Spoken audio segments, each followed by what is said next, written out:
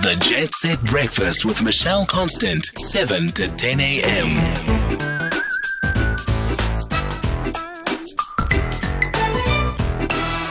Cracking right into our first story, and we are kind of like going to give it a bit of a love theme.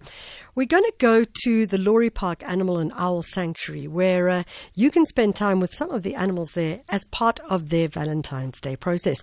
On the line is ROBYNN INGLE-MOLLER, who's an Enrichment and Education Co-ordinator at the Sanctuary. ROBYNN, thank you so much for joining us. Good morning, everyone. Nice to see you and meet with you, Michelle, on this beautiful day. It certainly is a beautiful day, ROBYNN. ROBYNN, let's talk about Philip the flamingo. Oh, man, he's just such a sweetie. Yeah, well, Sorry. tell us about him. He's just such a gorgeous little character. He's a little fella. He is beautiful. He is a flamingo. You guys know what a flamingo looks like. He's got these crazy long legs. He's got this crazy long neck and this really fantastic beak that evolution has provided him. And he's going to be meeting some people who would like to come and visit the park today. So, He's going on now for 2 years. yeah. And he arrived at the park as a little grey fluff ball. And he has grown up into a handsome young man. So and ROBYNN, he is let's now just... in a beautiful exhibit which you guys need to come and visit. So, ROBYNN, he, as you mentioned, he came to us a little grey fluff ball, and I understand that, in fact, he came from an area where thousands of flamingo chicks were really struggling as a result of the drought. Indeed, yes, absolutely. With all the fantastic rain, we can't remember what a drought looked like.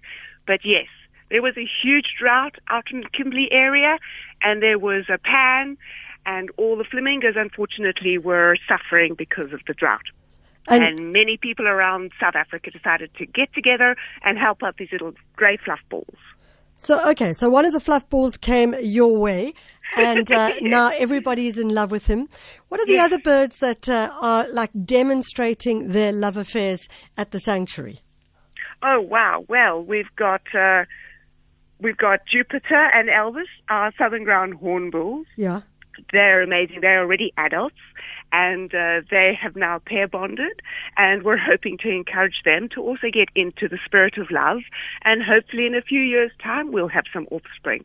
But they are presenting gifts to each other, and we're going to be presenting them some flowers today to see if we can get some spin and some love into their love affair today as well. So, ROBYNN, when a hornbill shows love for another hornbill, what kind of gifts do they give each other? Usually in the wild, it might be a frog, it could be a snail, it could be a lizard, but it could also be a flower or two if they find a fancy. They do see color, so they enjoy engaging with colorful items as well. And then tell us, who's Elvis and Priscilla? Elvis and Priscilla are, well, Elvis is the chap, of course, and then Priscilla is the lovely lady, and they're the southern ground hornbills. They're very big birds. I don't know if you guys know them, also known as the thunderbirds, the bromvoer. They've got this lovely, deep sound when they call. Yeah. And perfectly suitable to the African climate, and we're very proud of them. And are those two also in love with one another? Indeed, yes. Indeed. Oh, that's fantastic. ROBYNN, I'm sure this is the perfect space for young kids to go. If they do want to get there and hang out with you and see the lovebirds hanging out, well, I suppose adult lovebirds could also just go and hang out there as well. What would they see? What would they, how do they get there? What's the opportunity? Oh, the opportunities are fantastic. We've got a whole host of activities on weekends for kids and adults alike, where we've got flying owls. Oh, that is way fun, where people can go into the exhibit and the birds come to you and actually engage with you. So there's a little bit of wise old owl wisdom there, and they look at you with their big orange eyes and beautiful yellow eyes. They're fantastic. So are these basically tame birds that are spending time? Because obviously there's questions about wild animals and petting and that kind of thing, which is inappropriate. Are these more tame animals?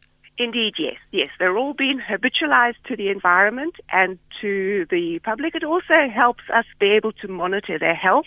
It's important to be able to engage with animals in a captive environment so that we can check their body parts, their teeth, their eyes, their noses, and their toes as well, which is very important. So yes, it's a lovely space to come and engage with the creatures. We've also got a big cat feed. So at 3 o'clock, people come on by. We're going to be feeding the big cats at 3. Okay. So, Robyn, if people want to get to you, what do they do? Well, we're in Midrand, sort of in the middle of Midrand in the side of President Park. Yeah. So very close to the airport. So it's 181 Kruger Road, President Park, Midrand. Brilliant. ROBYNN INGLE-MOLLER, she's the Enrichment and Education Co-ordinator at the Lory Park Animal and Owl Sanctuary. She definitely drank the Kool-Aid. Aww.